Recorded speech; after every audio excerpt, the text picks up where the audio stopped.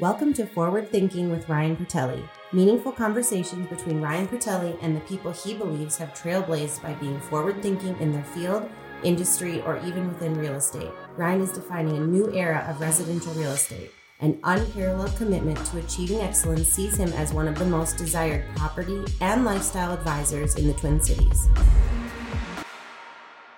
Welcome back to another episode of Forward Thinking. I'm your host, Ryan Pertelli. I've got two gentlemen in the studio today. We've got some good stories. We're going to talk some real estate. And if you are interested in wealth and generating some wealth and building a portfolio of real estate, you're going to want to listen to this thing all the way through. So Invictus Capital, Dan and Anthony, welcome. Thanks for having us. Yeah, thanks for bringing us in. This is a cool little setup. Yeah. Welcome to our dungeon. Yeah, well, this place is amazing. I've never actually been inside this. I mean, you mentioned earlier this used to be an art store. Yeah. I've driven by it a million times, but it's incredible. Yeah. So tell me, so I want to know a little bit about both your backgrounds, as I kind of was just, alluding to. I mean, Dan, I know you finance, fitness a little bit. Anthony, you're more entrepreneurial, writer, successful book writer. So how did everything kind of come full circle with you guys, and talk a little bit about the journey to get to the business where it is today and what that looks like? Well, the journey's in progress still. So it's definitely a journey that's still happening. But do you want to start with your background, Anthony? I feel like your story. My story? Yeah, yours is way more fun. So okay, so for me, I guess the thing that you have to know, Dan's going to tell his part of the story, and he's the corporate finance guy who went straight out of school thinking college and then go corporate and then get that good job. Like for me, it was different because coming out of college, I was getting fired from a lot of jobs. So why?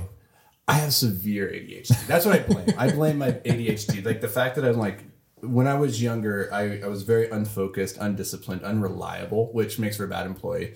And I was very bad at, I would say, working hard for other people, where the inputs that I was putting in weren't correlated to outputs that I was going to receive. So if I'm a salaried worker and I put in 40 hours, great. If I put in 80 hours, okay. I put in twice as much work, earned the same amount of money. And when I was young, I reasoned, okay, well, I could do the same amount of work in 20 hours and then just check out for the rest. And so I figured out ways, and this ties into something Bill Gates said, which is I'd rather hire a lazy A player than a hardworking B player, because the lazy A player figures out how to get the work done in less time. And that was me, except for I think the second part of his statement is that with that extra time, that they would keep doing more. And I never did. I just figured out ways to get the job done. And then I would check out and my boss would come around and he's like, what are you doing? And I'm like, I finished. It's all done. I finished 2 hours ago. Yeah. And for some reason, that never went over well. And so that was a problem. So I knew coming out of school, I needed to go find my own path, which I wasn't entrepreneurial at that point. I wasn't like the kid that had grown up with the lemonade stand or getting his buddies to go and shovel driveways, and I wasn't plucking flowers and selling it to the neighbor. I wasn't that kid. I had Gary Vee. Yeah, I was not Gary Vee. If he had the entrepreneurship in his blood, I didn't. And so but I did want to be free. I knew that. I didn't want people telling me what to do or where to be or how to do the work that I was doing. And so I went off and I became a professional rock climber, which sounds kind of cool, but it really just meant that I wasn't making very much money and I was living the life that I wanted every day out in the wilderness, which is cool. Because you could do what you want when you wanted, exactly, on your own schedule. Exactly. You weren't punching the clock. Yeah, and the ramifications of that lifestyle and being able to live on my terms came to a head when I tried to marry a woman. I went to her parents and said, I'd like to marry your daughter. And they go, well, that's great. How are you going to provide for her? And I was like, ooh, yeah, okay. I didn't think about that. That was a good question. And at that point, I didn't really have a good answer. But I went into my tool chest of what am I good at? What can I make money at? And I had this skill as a writer and a storyteller. And so I made the very logical jump. I look back on it now, I'm like, that was a really stupid logical jump. But I look back and I was like, you know who makes money? Stephen King makes money writing science fiction and fantasy stories. That's what I'll do. So I started writing novels. And within 4 years, I'd written 12 novels and was doing pretty good there. But again, wasn't making a ton of money, and it wasn't providing the lifestyle that woman wanted. And so we ended up breaking up. I found myself living in the back of a van, super in debt. And a buddy came to me and was like, this is not a good setup for you. Like, you're literally living in a van down by the river. Like, you're that guy. He's like, let's build a business together. And that was the turning point of my life, really, where it was like, oh, okay, I don't know anything about building businesses, but let's see if we can take a crack at this. And we built a high-rise window washing company, which utilized our skills as rock climbers, our network of rock climbing buddies, because we could get up on these ropes and do these jobs way quicker at a way lower cost than the competition could. And that like ignited my passion for building businesses. And for the last decade, that's what I've been doing to one degree or another, is just multiple businesses. And real estate is just another avenue of that. That's been the primary focus for the last 2 years. Yep. Started about 7 years ago with my own little triplex, like started really small and then started scaling from there. And met Mr. Krueger over here in 2019 when we formed Invictus Capital. And I won't tell you like what exactly that we do yet. We'll bury that part of the story, but I think yeah, keep listening. Yeah, now we got to go to Dan's story. Yeah, Dan, follow that up. Yeah, so mine is almost the polar opposite.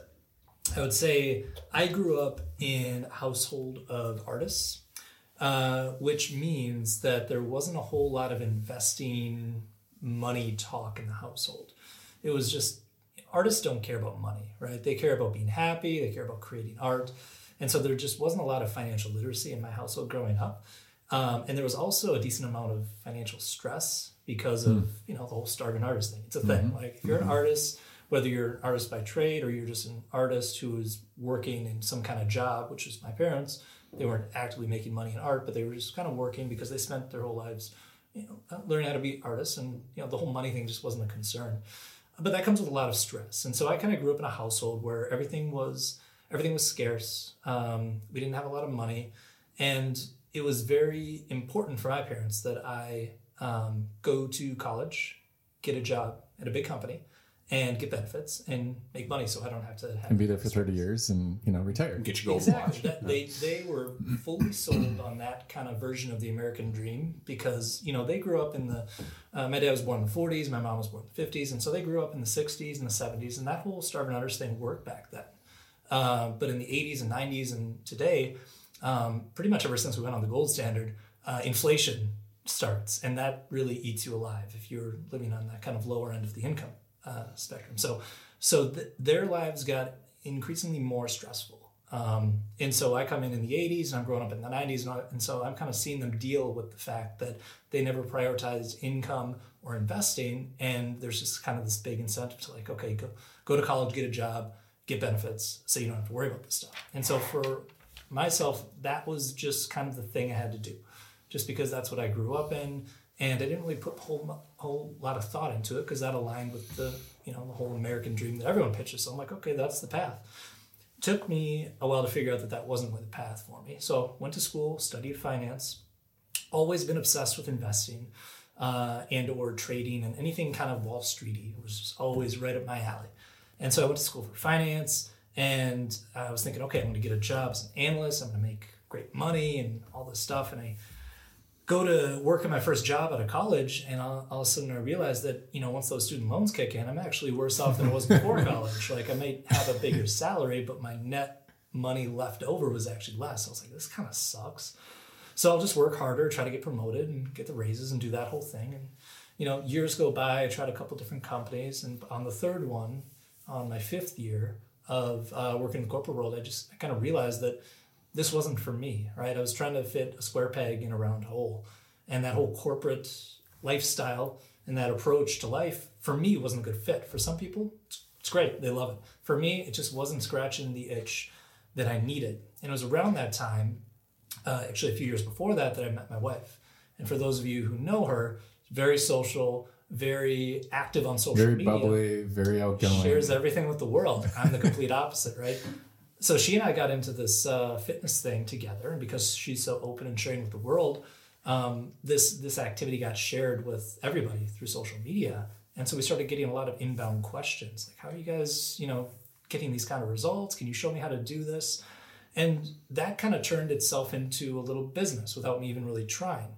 I got really analytical and dialed in on how to control my physique and gain weight and lose weight and all that stuff. And all these people kept coming and asking questions. And so I started, without trying, I started a business as a nutrition coach. and realized when I was doing that was amazing. To Anthony's point, my inputs actually equaled my outputs. In the corporate world, I could work my ass off, might get a little bit of a raise, might get a promotion, but it wasn't a one-to-one correlation between how much I work and what I actually get out of it. Yep. So then I was like, oh wait, I'm actually entrepreneurial. I didn't think I was, but this feels really good and I like it. And it was about a year after that I started to go down the real estate rabbit hole. And it was because I was sitting in my corporate job, fully checked out. I was fully on the entrepreneurial thing, and I was reading every personal development book, every business book. And I happened to, it's so cliche, but I happened to come across the audiobook for Rich Dad Poor Dad. And I was running really low on content because I'd listened to everything and consumed everything. Because I was there 8-10 hours a day doing this mindless work. So I just kept listening to audiobooks and podcasts all day. Happened onto that one, and I was like, oh my God, this is cool. Because I was going to college in 2008.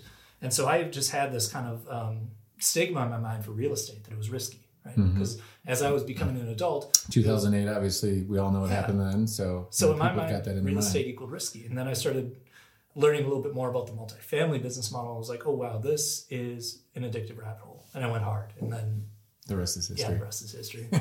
Something real quick that you mentioned there that I think is worth pointing out is that you said when you started building that business, your inputs and your outputs were now matched 1-to-1. And what I would actually add to that is what's one of the craziest things is like when it comes to investing or entrepreneurship or skill acquisition is that it's not one. Yeah, exactly. It's not 1-to-1. It's exponential. It's quadratic. 100%. So like you get the benefits of that compounding interest of whether that's skill or money. Like once you put that in your favor, like the game's over. And to your point before, like maybe people do like the corporate route. Maybe they don't, but maybe they've never stopped to think like there's an option outside of that.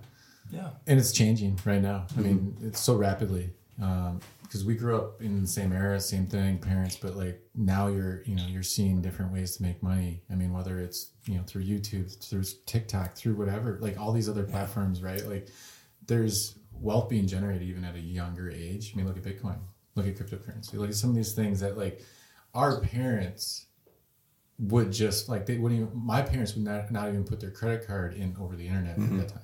Like that's how old school that they were. I was talking to my dad recently. My dad was in the military, then came out, and he was like C-level executive at like big companies like Graco. And he was talking to me. He's like, if I had the access to like the information that you have now, he's like, I would have been doing what you were doing back in the 80s. And I was like, yeah, but you didn't, right? Like you didn't have social media, so you didn't have the ability to connect to all the different humans in the world, and you didn't have access to YouTube and Google, so you couldn't learn all the things that we can learn now. So it's just like the gatekeepers across the board are gone, and the ability to make money on your terms now is 100%. It's open to everybody. 100%. Looking at the you guys are like managing 200 some units now. It looks like 28 million, kind of under management and like 14 properties. I'm sure that's kind of like 38 million now after, we closed on one in a couple of weeks. Probably closer to 40 million. Okay. Things are growing. So talk about how then, kind of Invictus like just started coming about, and we'll take a blast and pass as far as like how Dan and I actually, really did connect. But I want, just kind of the brief Invictus Capital, what you guys are, like you said, it's grown. It's not 28. It's, somewhere around 30, almost 40. So yeah. If you didn't pick it up from our stories, right? We didn't start doing this together. We started independently. I think you were actually out in California when you first started, right? How did you guys meet actually?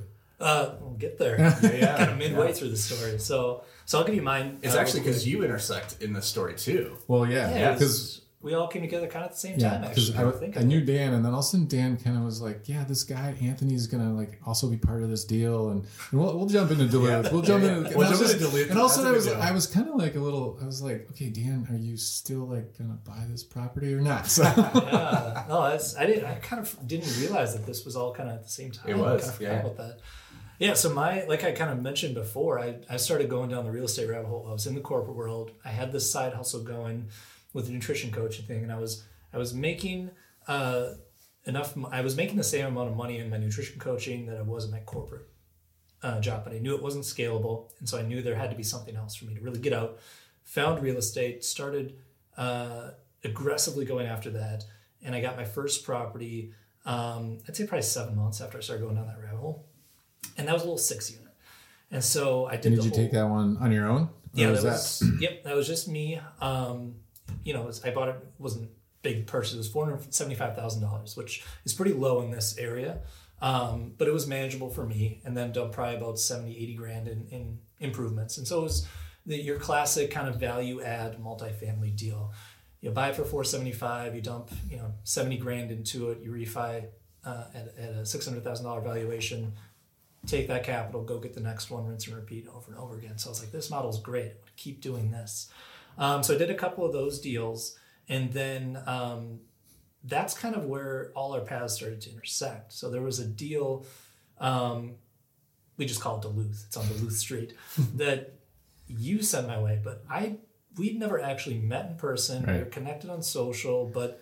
And I was actually trying to think that through a little bit even before this. I actually think we got connected because of fitness initially. That's what you said. Yeah. Because I worked for a company called Octane Fitness, and again, you get connected through people, and you see your wife and whatever, and you're just like, oh, okay.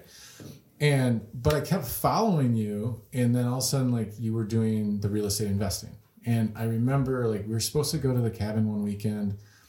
Grayson, was born, and we were stayed home. He was sick or something. And I got this deal that came through, and it was one of those weekends that I was just like, okay, I'm just going to look at all my investors. And I was like, I kind of know them, but I'm just going to cold email and send it, over to him and see if I get a response. You miss all the shots you don't take, right? He was the only one that responded because everyone else was on break, or they were over in their own cabins. So, and the great and people say we work too much. And the great thing about this is the deal was actually floated to me initially by a wholesaler. And as I dug deeper after the initial, hey, Dan responded and was like, yeah, can I get some more, information? Can I get the pro forma? Can I get some of the rents? And okay, let me dig into it. So I'm like, I'm going to start to actually do some work here, and found out it was a wholesaler, and I was like, okay, I still need that information. And so I still need him, but then as I dug further, he wasn't even licensed. So it was like, okay, now let's just try to find the original owner. Yeah. Right. So I was finding emails, phone numbers. I found her address. I wrote a letter to her. I was sending emails to, I got no idea, text messages to who knows what phone number, trying to get some of this information. And I remember when I finally got in touch with her, she's like, yeah, I'm selling this property. And I'm like, well, what are you asking for it? She's like, 2.4.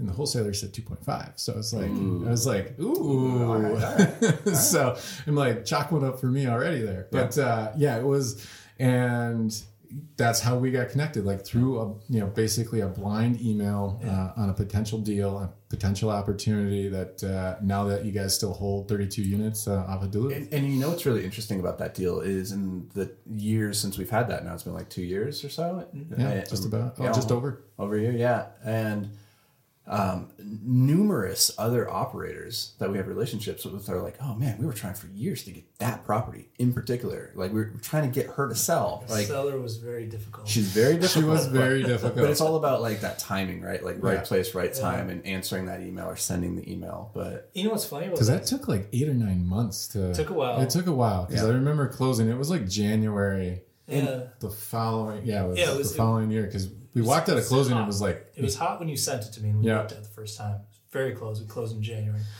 But it was funny because you slipped in the DMs with that. And I thought it was spam at first because the numbers were too good. I was like, 2.4 million for 32 units. The rents are here. There was at least $150 or $200 delta between the in-place rents and the market rents. I was like, this is it's textbook. It's textbook for a value add. And the guy that I don't know just sent it to me cold. This cannot be real. This is exactly what I want. And I reached out and I was like, yeah, send me some more info. And you did. I was like, maybe this is real. And then I met you in person at the property. And I was like, this is real. This is real. It's a thing. Yeah, it was. It got done. It was a point in timing. To your point, Anthony, timing was right because this was all pre-COVID. This was all again. There was a gentleman here that does more commercial, and I was kind of going down that avenue more. Is this, to your point, this seems a little bit more my style, a little bit more. You kind of take some of that emotion type out of it, and I was just kind of hunting for some of those. And, you know, I had a list of kind of investors that I would go to every now and then. And when, you know, you don't hear from them, they kind of like, you know, they don't respond or whatever. But it was just timing. Mm-hmm. It was from the deal to actually get in touch with her, because the same thing, I remember other people saying like, we've been trying to get her to sell to us for years. Yeah. And I was like, okay, like somehow I was able to connect with her, even though like, you know, it was a roundabout way. I never gave up. And that's the interesting thing, I think, for brokers and agents in general, is like you might have like a certain number of properties that you're always calling on, and you have to keep following up with them because they might not be ready right now, but in like 6 months, at that moment, life changes, time changes, things in their lives. Yeah, exactly. It's all about the follow up. Like, to rewind just a little bit, like, so this, I believe the timing, if I understand it right, was about August or September of 2019. It was August is when I sent it to him. Yep. And Dan and I met at a conference in September of 2019. And the story there is interesting because, like, we're both really introverted people.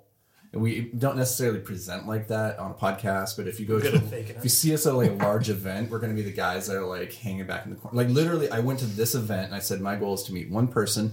I go into the conference hall and there's all these tables and they're all full of people. And I find the only one that's empty in the back corner. And I'm like, okay, I'm going to sit there. Like, because it's a 2-day event, I'm going to ease myself in. I don't need to meet that guy, that one person on day one. So I went and I hid in the corner.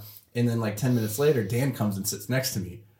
Probably like looking around and be like, okay, which table has the least number of guys? Yes. Like, that looks less intimidating than everything else. And we struck up a conversation. We got lunch that day. We stayed in touch. Like, there was a friendship that was brewing. It was not, either one of us was not looking for a partner at that point. Like, we were going to learn and just network and make relationships. And the way I think about this is like going to the bar and just walking up to people, like to women, and saying like, do you want to, you know, be my girlfriend? Like, doesn't work.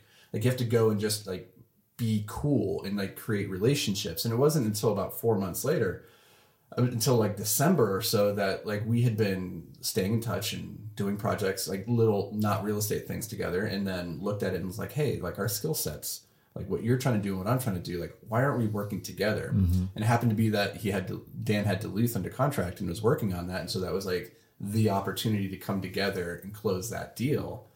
And it was just like, we came into it very much like, hey, let's just see where this leads, not trying to force it. Yeah.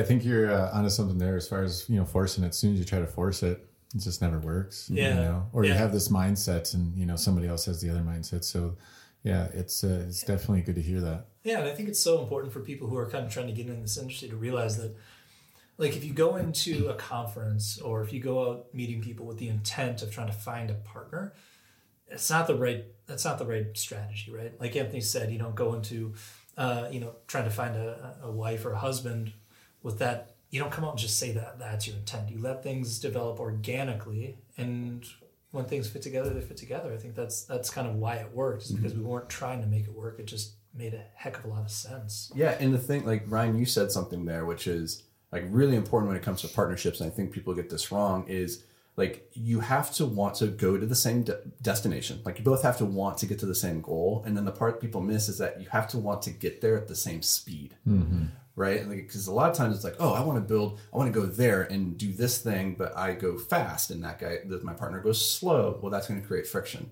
And so it took a long time for Dan and I to feel each other and our relationship out enough to be able to look and say, okay, your skills are complementary to mine. What you're great at, I'm not great at. What I'm great at, you're not great at. So like that's a good match there. And then, yeah, we're trying to get to the same place and our speeds are aligned. We tried to bring in another partner at one point, and almost immediately we realized, oh my God, we want to go to the same place, but the speeds at which we move as a group, completely different. I would say that he was actually the type who was coming in to the relationship with the intent of getting married from day one. Yes. Yeah. And so we're kind of like, okay, no date, no first date, no nothing. You know, let's just walk down the aisle. He didn't even want to dance a little bit. He knew from first conversation, my goal is to get X amount of this company. Like, that's kind of what it came down to. That's what he was looking for. It just wasn't organic, right? Yeah. And it just felt forced, and he was really talented, really great artist. He kind of had this marketing kind of skill set there, but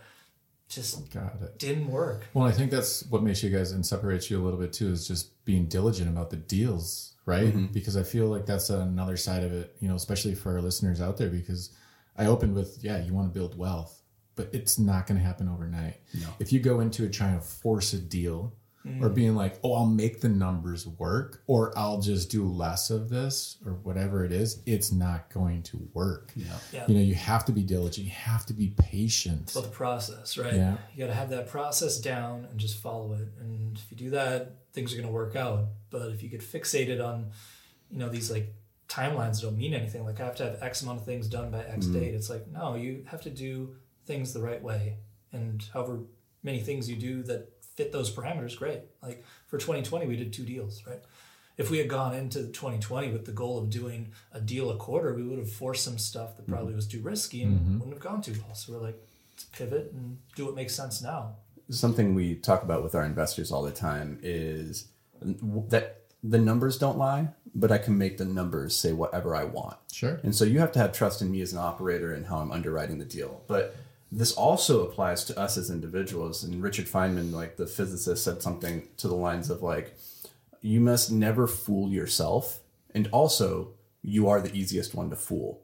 Right? So like we can make the numbers lie to ourselves sometimes because we want that deal to work. And that's when you start to get into some really questionable territory where you don't even realize you're starting to massage the numbers and lie to yourself about what it can do. Sure.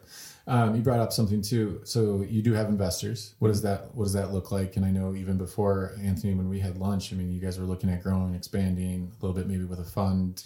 Tell us, what does everything kind of look like today and next steps for 2022? So you go ahead. Yeah, I was just kind of give some of the background on kind of why we have investors in our deals. Because initially when I first started, there was a big ego component. I was like, I want to own everything. I want to be the one who does everything. But how hard is that? It's really hard and it's really slow. And I realized that it didn't matter if I did all the things and got all the credit. Because if I did that, I would have a very small, little, modest portfolio that I'd say that's 100% me. And I was like, I would much rather help build something huge and have a smaller piece of it and be able to point at that and say, like Apple, for example. I'd much rather be a part of Apple and say, I was part of that, than have a little rinky-dink shop over here that's 100% owned by me, right? So I was like, it took me a couple of years, or I would say it took me 2, maybe 3, somewhere between the second and third deal, where I realized that in order to get where I wanted to go, I wasn't going to be able to do it alone. And I simultaneously had all my close family and friends ask me what the heck I was doing, because it seemed like it was going well. And they're like, can we just give you money and you can do it too? And I was like, well, yeah, I guess that's a thing. And it made a lot of sense because in our business model, you deploy all your capital and you've got to wait until that point that you finish your business model to refinance, get your capital back out and go get the next deal. Yep. And I'm watching these deals pass me by because I didn't have any capital. And there's people who want to invest. So it's like win-win for everybody. Yeah, the key there is like to recognize every deal needs 3 things. It needs somebody who has the time or the hustle to go do the actual work. It needs somebody who has the experience of knowing what that work is, and it needs the capital, right? So we need capital, we need experience and time, but not all 3 of those things need to come from the same party. And once you understand that component, you can start to scale in ways that before you were so limited because you were trying to bring your own capital, your own time, your own experience. But for us, what was really important is in the beginning, we paid the tuition at the School of Hard Knocks on our own dime. Like we bought our first properties with our own money and we're scaling with our own money so that we could learn that process. And it was only later that, for Dan, as his friends and family were coming in saying, I want to invest in these deals. And then we partnered up and we started bringing in passive investors that we don't have prior relationships with, like people who are just, they see our podcast or read our book and they're like, oh, we want to invest with you. Like to be able to provide that opportunity now is like, it's changed the game a little bit for me in real estate. Before, real estate was really just about the sticks and the bricks and like the families that we serve inside the building. But now it's this whole new component where we're working with one of the most sacred, for me, it's one of the most sacred things. Cause like, if you remember my story, it's like $80,000 in debt, like living in the back of a van. Like I know exactly the value of $1 when you're trying to weigh the pros and cons of like, do I fill up my car with gas or do I buy noodles? Like, what's my choice here? So like when what are my priorities here? Exactly. When an investor, and when the bands are home, like then you're like, I don't know, I really do need that gas. Like, so when somebody like gives us their money, invests with us in a deal, like it's really cool. First of all, it's really rewarding. Well, and you have that experience. Yeah, Yeah. and you have that experience, and you can show that because it was on your own dime. Yeah. You know, from the very beginning, and you learned it.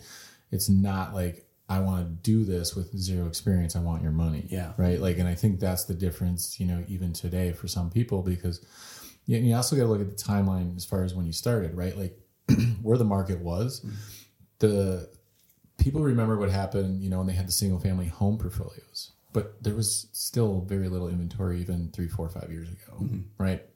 So to build a portfolio of single family homes was pretty difficult. Yep. So to take down like a Duluth or something that had 32, like in your mind, like, okay, 32 doors versus me trying to buy 32 homes, like Different. exactly. Yeah. Game changer right there for a lot of people. But I feel like a lot of other people were realizing that at the same time, because it was so difficult to buy and make the numbers work for single family.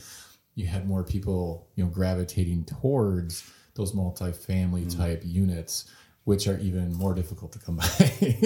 But you got to, but to your point earlier, you got to continuously follow up with those people, because I mean, how many homeowners or landlords get the same call every year, every month, you know? It's a huge relationship game. I mean, in the multifamily space, because you've only got, honestly, a handful of guys who own the majority of things. Right. So if you're not in that little network and you don't know at least the brokers, if not the actual owners themselves, you're going to have a really tough time being competitive, because they like to work with guys they know. Yeah. And So that brings me up to a point though, for like partnering with you guys, right? Like, or, you know, working with somebody who is established, not just from a, hey, I can do it on my own, right? Because I think a lot of people want that, Yeah. but when they realize how difficult it is, it's hard. So to partner or to be an investor, and they can, you know, come to you and they can, you know, either give money, they can give time, they can, you know, put in the sweat equity or whatever. Like there's other ways to make that deal, you know, kind of work on their end. Yeah. If they want to learn the ropes, or if they just want to hand you a check. Yeah. 100%. yeah, and most of like the type of investors that we love working with, like there's a couple different types, but generally there's a theme where they probably like their W-2. Maybe they're a professional, like doctor or lawyer. Maybe they're a small business owner who's been really good at building their business and like reinvesting back into that business for years and years and years. So now that's like their one really big golden egg. And they're like, oh, I need to diversify. Because if I can't leave my business, it's my one income stream. So like, what do I do? And so the way that we partner, and it's a new concept for a lot of people. Like when we talk about what's a syndication, people are like, I'm not familiar with that concept. Yeah, let's talk about that a little bit, your strategy, your philosophy, and dive into that a little bit more, because it is newer. I mean, it's a buzzword. Yeah. For still a lot of people, syndicating a deal or syndication, right? So dive into that a little bit as far as like your strategies, your philosophies on that. Yes. So maybe just to lay out real quick what a syndication even is. Okay. Is like, it's just a way for investors to pool resources. Remember those three things: time, experience, capital, to go and acquire an asset together. And so typically the way that our deals would work is there's two types of partners in a deal. There's the general partners and there's the limited. And really what that's fancy speak for is saying one group are the active investors who are finding the deal and they're running the deal and operating, doing all the work. The other group, the limited partners, they're the passive partners. So they bring the capital, they get the benefits of owning the real estate, they get the cash flow, appreciation, tax benefits, all that great stuff, but they don't have any of the risk in terms of liability with the bank or litigation, and they don't have to do any work. And like when I explain that, people are like, okay, I guess I kind of get that. But then I like to use an analogy called the jumbo jet investing strategy, which I think once you hear that, you go, oh, okay. Because we're already syndicating in so many different aspects of our life. Like if you wanted to fly from New York to Paris right now, you would just get out your phone, buy a ticket on Expedia, and then go to Delta and get on a plane.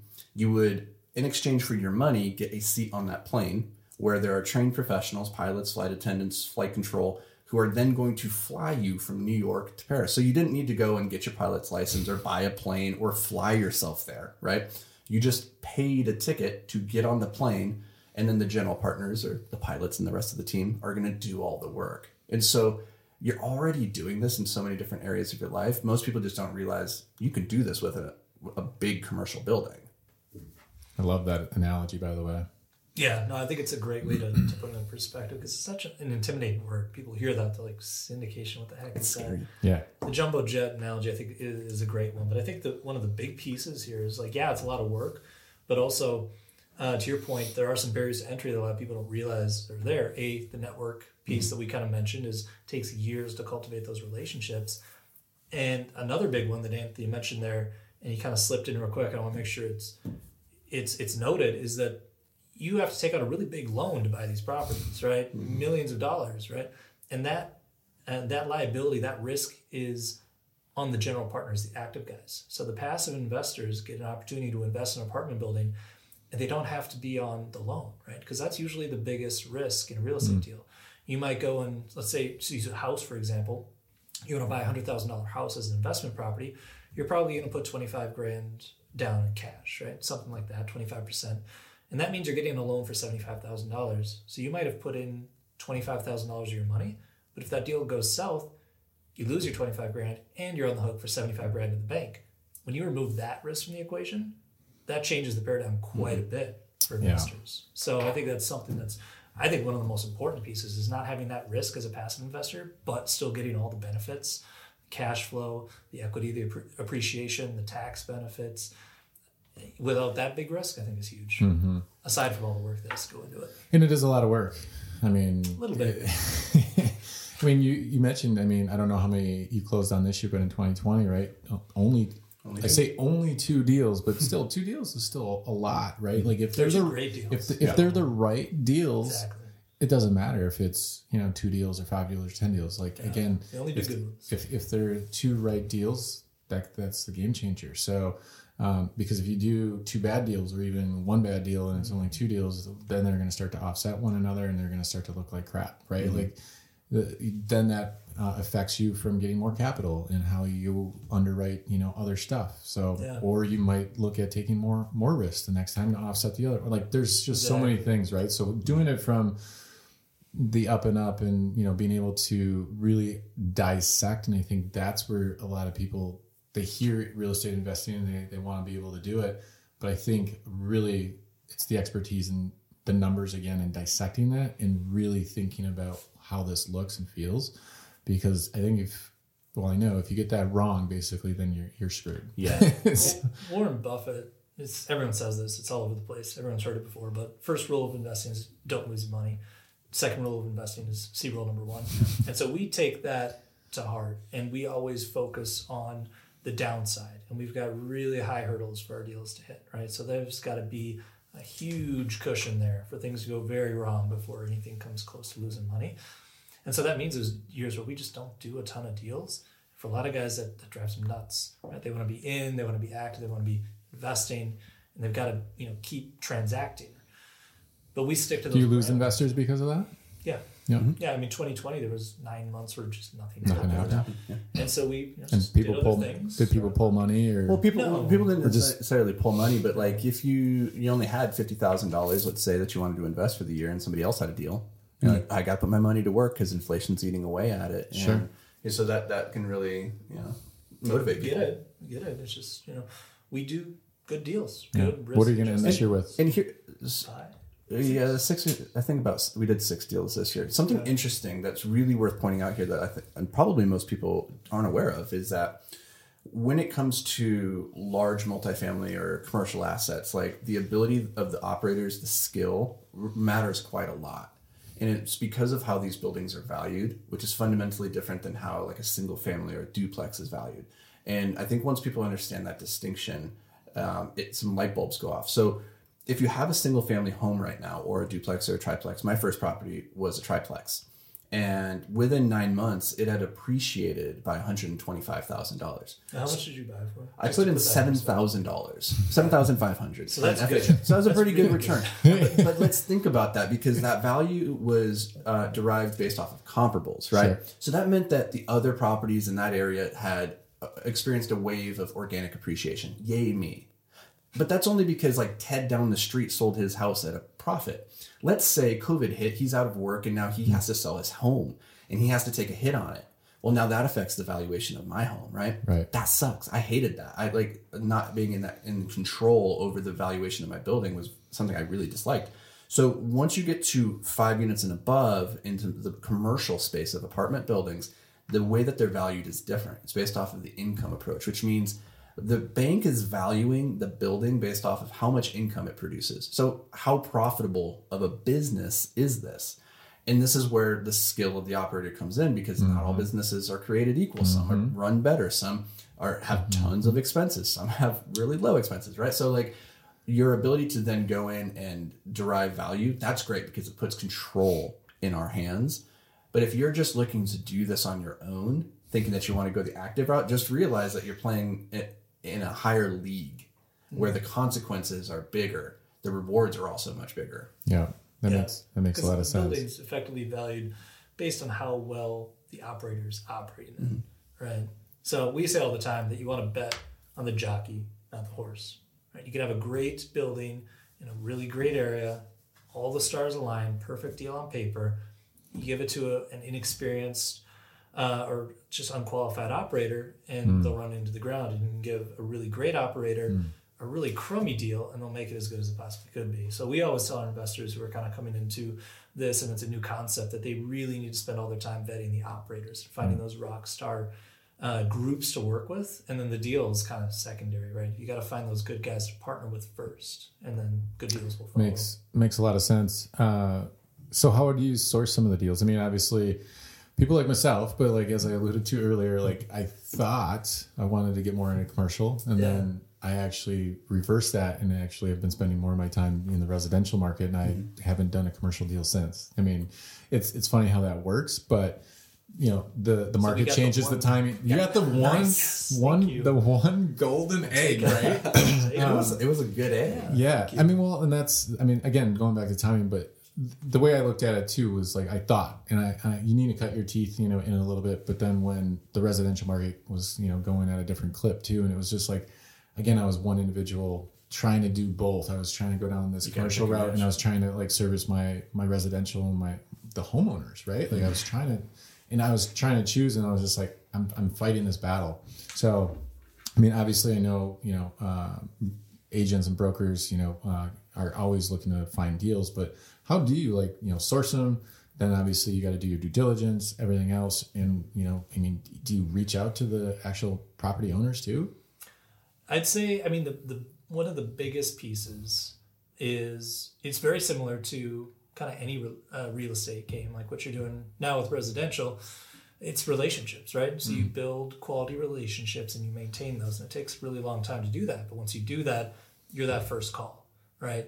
Whether it's a broker that you've got a great relationship or a seller who owns properties, it takes many years of, you know, following up, communicating well, doing what you say you're going to do, and just basically showing up, which is kind of our core values. Like reputation building, right? Yeah, you just kind of show that you're a good guy who's going to perform and you're trustworthy, and you form relationships with brokers and sellers, and it takes years. There's really no way to expedite it unless you partner up with somebody who's bringing that to the table. But that's the biggest ways. We've got, since we're local here in this market, gives us a bit of a leg up. We can really curate those relationships well, where a lot of groups that are investing out of state, they have to hop on a plane and they've got to go and, you know, take a trip to build those relationships. It doesn't happen quite as easily as it does when we all live in the same town. We can go grab coffee and meet up with these people and form relationships. So the big one for us is relationships, and just kind of curating those and maintaining them. And then Anthony, there's a lot of stuff that we're doing. Sure. So if you want to kind of fill in the gaps there, that's the big one. I mean, there's just so much. But these days, one of our primary sources, surprisingly, is like the people that we've transacted with in the past, right? Like, say the first deal comes to us through a broker. Well, if we're cool to the seller and we take time to get to know them and what their needs are and what they've built in their past, and a lot of the times the people who are selling, they've been in the game for a long time. So they have multiple properties. So they have other properties. And so it's not just that one. So yeah, you're always looking beyond the transaction that you're doing right now. So you're taking a long view and trying to play long-term games with long-term people, because behind every deal, there's the potential for another 10 or 12. And it might not be from just that one person, but that one person, if they've been in the business for 10, 20, 30 years, they know other people, and those people probably have other properties. And when it comes time for them to sell, they're going to be like, hey, do you know anybody? Like, yeah, you want to be these guys. You want to be the people that are brought up for sure. I'd say that's the biggest thing. He kind of slipped it in there, but he quoted a guy named Naval Ravikant, who has this phrase from his famous tweet storm. People should Google this if they haven't heard of this. Naval Ravikant tweet storm. You'll find it. Yeah, it's called How to Get Rich Without Getting Lucky. So it's like very pertinent for this conversation. The title's cheesy, but the content is pure gold. He's very philosophical, so it's not a cheesy get rich quick scheme. It's just philosophy. But he's got this one, which is my personal favorite, and I really want to get a t-shirt with this on it. And it's play long-term games with long-term people. And that's our philosophy, and that serves us well because we're not trying to make as much money as possible on every single deal. We're looking at what are these long-term relationships that we can form, and how can we add value to these other people, regardless of how much money we might make here, because it'll always come back to us in the long run. And so we've had that philosophy from day one. I think that's in large part what's driving the deal flow to us is people can pick up on that, and they like that. And there's so many guys out there that are going to come in and throw lowball offers or be too aggressive or too greedy and retrade and try to be skeezy to try to eke as much money out of that one transaction as they can, kind of like that wholesaler. It's not really bringing any value, it's just trying to take money. No one's going to do a deal with him again, right? But if we come in with that kind of philosophy of, okay, we just want to add value to you, see if we can make a transaction happen and have a long-term relationship, I mean, that's how you build a business. The thing with real estate that we always talk about is that it's the best get rich slowly but surely plan that there is. Assuming most that you take wealth, that long right? period. I think 89 or some 9% basically, wealth is generated through real estate.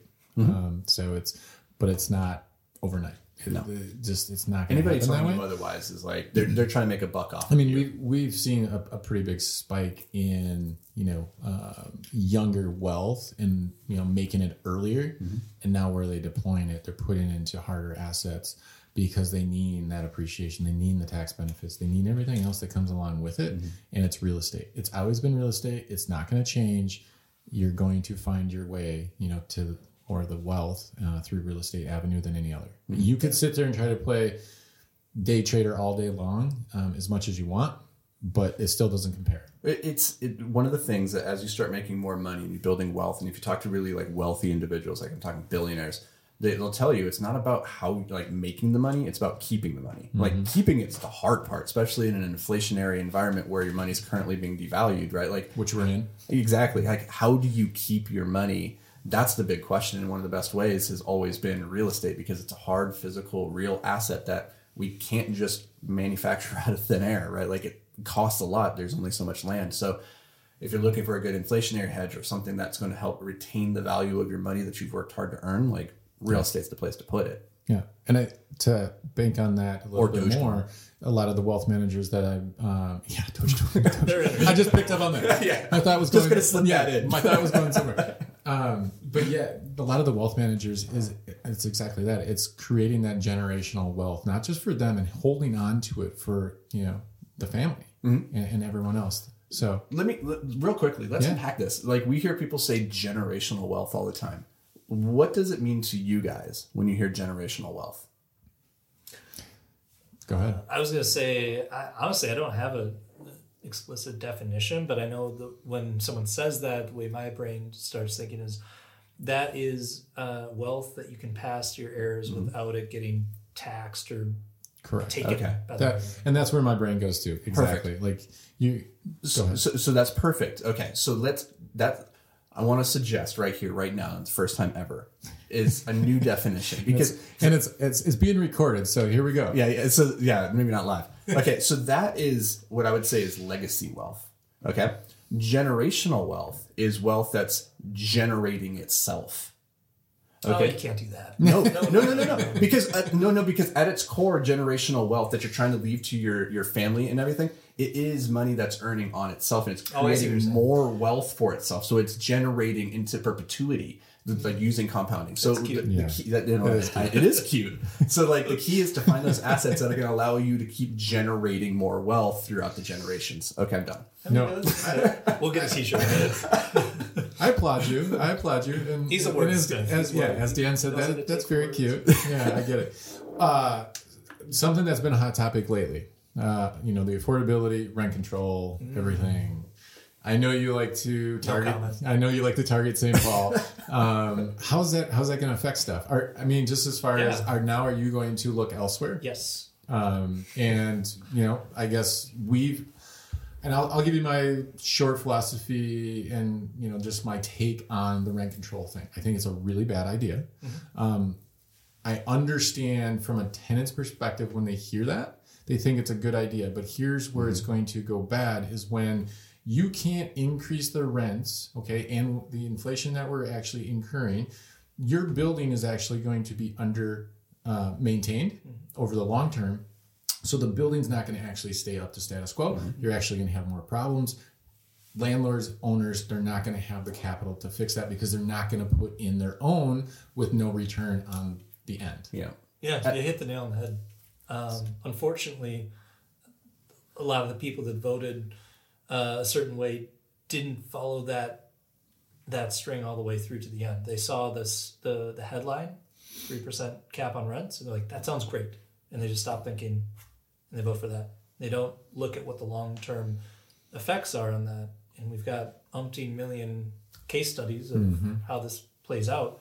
Unfortunately, you summarized it very nicely. So at its core, what we have is it's a basic economics problem of supply and demand, right?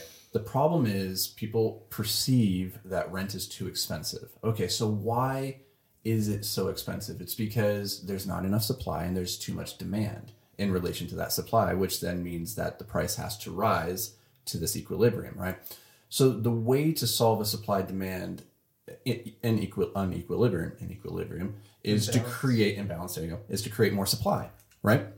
By creating more supply, now people have more options, and now the prices come down. The problem with rent control is that it caps that supply because now new investment isn't coming in, new development isn't coming in. It's creating less supply because what ends up happening, we see this in every market where rent control goes into effect, is that landowners largely convert to condos, which takes supply off of the market, and they then start renting to fewer and fewer renters. Because let's think about this. Like if I am a 22-year-old, I'm just out of school and I'm making okay money. Before, in a normal free market environment, maybe I could only afford a 1-bedroom apartment. But in a rent-controlled environment, I can afford a 3-bedroom, right? So I want the extra space. I'm going to go take that. Well, I don't need that as a single male at 22 years old, but there's a family with 3 kids that does need that. Now I've just taken supply off of the market for those families, just exacerbating the supply-demand issue. That happens all the time in New York. You'll see extremely wealthy people in rent-controlled apartments. Well, the double-edged sword then is even the new construction, right? Oh, and now I know. As soon as it passed, right? As soon as it passed, mayor's going back and saying, "Well, no. Like as soon as it's going to exclude new." But how many projects stopped? I know Bob Lux. They had a project going, and they had their equity partner pull it because they're like, absolutely, like we're not going to get involved with this. Company shut down. They shut down the Ford, the apartment side, right? The actual homeowner side, ownership side. Different. Those are still, but different. Yeah, right. So to get to supply, you need people to still be able to build. Yeah. And now they're not building, so it's going to make that even more of an uphill battle. The interesting thing about rent control, and we did a lot of analysis on this leading up to the St. Paul putting this into place, is that largely rent control, as it's been enacted in many, many markets, really wouldn't affect what we do from an investment standpoint.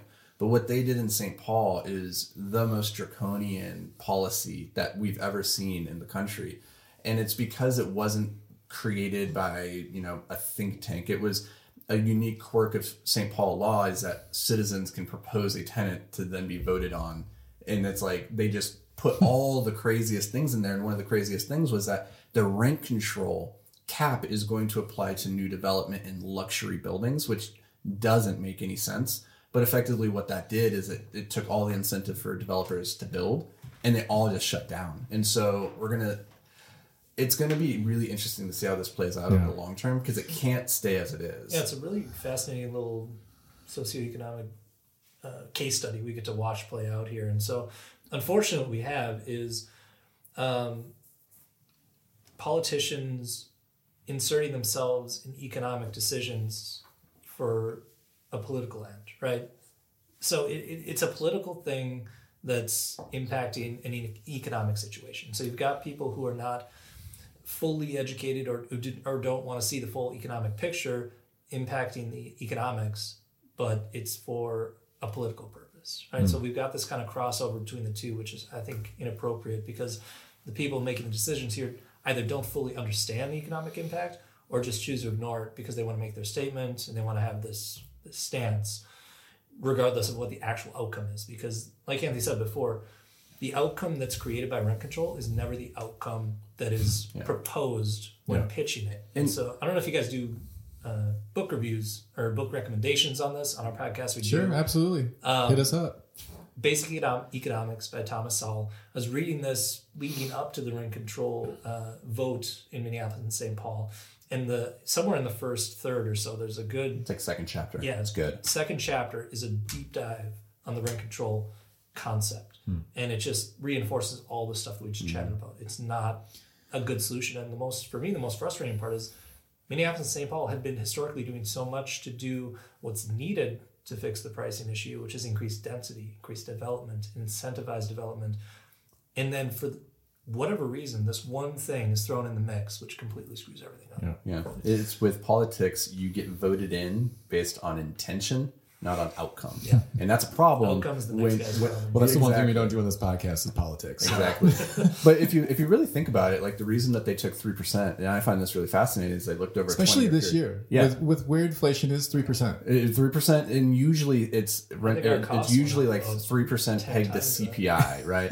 So what they did is they said over the last 20 years, the average rent growth in St. Paul has been 3%, which if you think about it, is like that's not crazy. That's not basically inflation. So inflation used to be. So it's not as predatory as people think, but the problem is if you look at wage inflation since the early 2000s, like it's stagnated if not gone down. So the problem isn't that rent is too much, it's that people's wages aren't increasing proportional so that they can keep pace with that. Yeah, I think that's a different issue. Inflation adjusted wage, because you look at the wages, the wage increases, and they look like they're going up, but when you adjust for inflation, they're flat. Exactly. So that's the piece. So where are you guys kind of pivoting to, or where are you going to start to focus? Well, yeah, to answer your question, like how does that impact us? We developed the majority of our portfolio in St. Paul, and because of when we purchased our assets and where we're at in those business models and what our business model is and our underwriting, it's not going to be a huge impact for a couple reasons.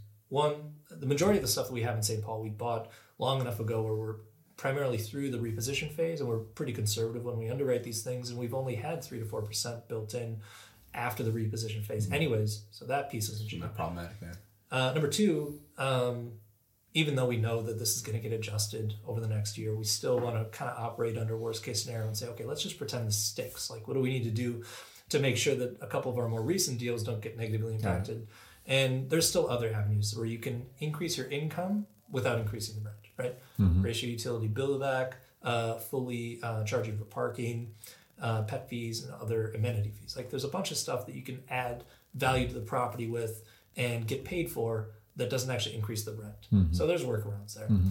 I don't think we're going to actually need to lean into those because, they're already backpedaling this. But we are shifting our focus until they get their act together in St. Paul over to Minneapolis and first-year suburbs. And then as soon as they get their act together, we love St. Paul. We want to keep investing there, but the incentive, at least in the short term, is gone.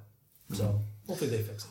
Quick goals for 2022. Like, what are you guys looking to accomplish next year? So in the next year we're expanding our focus into the western suburbs, just in the first ring of Minneapolis and the Twin Cities. So that's going to be really exciting as we're vertically integrated. So that what that means for the listeners, if they're not familiar, is that we have a property management company in house. We staff our leasing agents, our maintenance, repairs, like all of that, so that we're the ones that are working with our residents. And historically, because we're focused in St. Paul, we were hesitant to branch out too far from like the central hub.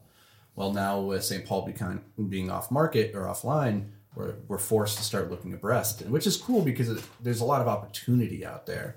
So we're starting to look at larger complexes in places like Golden Valley, Richfield. We have so much confidence and love for the Twin Cities in general. Like from a macroeconomic standpoint, it's brilliant. It's so strong. There's these political things that are hard, but in the meantime, it's an opportunity. You pivot, you adapt, you find where the opportunity has gone. Yeah, and I know you guys have grown. I mean, obviously, even over the last couple of years, what's the growth like? Just internally. I mean, you've got 4 or 5 employees now. Yeah, we need a lot more. I mean, what do you mean? If anybody's out there, that's if anybody's that's out there looking. To the world. Yeah. Maintenance and construction. That's Okay. the big one. We've got a lot of good key vendor relationships that, we've, again, back to relationships. We've built some really good relationships with a couple key local vendors who are providing support on the maintenance and construction side. We'd love to have more of those in-house as employees. So broadcasting to the world, if you know anybody, maintenance, construction, on that side of things, we'd love to talk to them. And then always management and leasing. We've got enough on hand to do that now, but we've got a lot of growth plans. So we want to hire ahead of that and build that team up ahead of time. So management and maintenance first, that's the biggest need. And that's honestly, I think, the pinch point for everybody these days. But if you're listening, and that's you, Dan at invictusmultifamily.com, shoot me an email. Where can they find you? Obviously online, handles, whatever. Yeah, we can wrap it up there. Yeah. Find us at invictusmultifamily.com. That's INVICTUS. And really quick, you were able to keep the name. Wasn't there some? Wasn't there a cease and desist? So this is a funny story that's worth telling. So tell me how this all shook out, because I'm very interested, and then we can cut it there. So naming the quickest rebrand, and then another rebrand, a 1-day rebrand. So naming a company is hard, and Dan and I went back and forth on a couple different names. We finally landed, and this was during the Duluth days, like when we were closing that deal, and we were just forming our relationship and saying, okay, what's this company that we're going to build together? And we said Veritas Capital. I still like that. I still like that name. But it turns out there's a $1 billion company in New York who also really likes that name. And literally, we shoot a video on a Monday and put it out to the world. Hey guys, we have joined forces. Dan and I are working together. Veritas Capital. Logos done. Logos, everything. Websites done. Everything. Within literal 24 hours, we've received a cease and desist from the lawyers. We're like, a FedEx overnight mail from Manhattan. Yeah, so we pivoted the next day to... Did you both crap your pants? No. Laughed. This was funny. Son of a... It just, any news, it just tells you like, okay, people, you have more reach than you thought. That's cool. And so we pivoted and we went to Invictus Capital, and it was actually a great little content piece, because it gave us something to post about. Like, hey, check this out. This is nuts. Kind of annoying, but also kind of funny. But it's like, I think Facebook has that slogan: "Move fast and break things." You have to know what things are okay to break, right, and which ones are not okay. When it comes to investing in real estate, like the deal can't break. Like you got to be very careful and hold that with fragile like glass gloves or whatever. But when it comes to other things like naming the company, coming up with the business cards, like a lot of people, they stall out because they think that stuff really, really matters, and it's like it really doesn't. Move fast, break things. It's going to be okay. Look past that. And I enjoy your guys' content, as well, watching you guys on social, watching you, you guys do podcasting well, and have some interviews as well, and a great book. So if the listeners want to pick that up too, plug that. And then I just want to say, thank you so much for taking time out of your busy days, because I know it's valuable. Yeah. Thanks for having us. Yeah, I really appreciate you. It's been too long. It has. I know. Zoom calls and everything else with this crazy world that we still live in. And the variant, Omicron, whatever, it's going to be around. It's going to be the next thing. Megatron is going to be the next thing. It's going to just, it's just going to keep, things interesting, and the unfortunate thing in our worlds though, like we have to get out there and see people. Yeah. We have to go evaluate deals. We have to go see homeowners. We have to go see clients. You gotta just, put yourself, in the right. We adapt. The best that you can. We adapt. We deal with what's going on. So I love it. Make it happen. So if we do end up going into quarantine here in the next couple of months, and like the world goes back into lockdown, and your listeners are finding themselves just at home bored, go pick up the book, Passive Investing Made Simple. And if you haven't noticed, like these guys are just wealth of knowledge. So if they recommend a book, I recommend you looking it up, actually reading it or getting an audio. Audio. I was going to say that just came out too. So if you're not a reader but you're a listener, audio it up. You got Anthony's beautiful voice serenading you to sleep. I don't know about beautiful, but... Turns out, we wrote the book Passive Investing Made Simple, which you can pick up at thepassiveinvestingbook.com or go to Amazon. We hit number one, which is pretty cool. I was number one. It's fun, and that's cool. People think writing a book is hard. It turns out I learned reading it is way harder. It was like pulling teeth. It was so uncomfortable. So if you guys read that, if you listen to that book, please take it with a grain of salt. I'm not a professional narrator. So be kind, but the content is worth it. Well, no one likes the sound of their own voice, though. So. That's true. That's true. I can confirm it's legit. Yeah. Thank you. Thanks, guys. Yeah, and thank you to the listeners. We'll be back with another episode, but hopefully you enjoyed. Thank you. Thank you.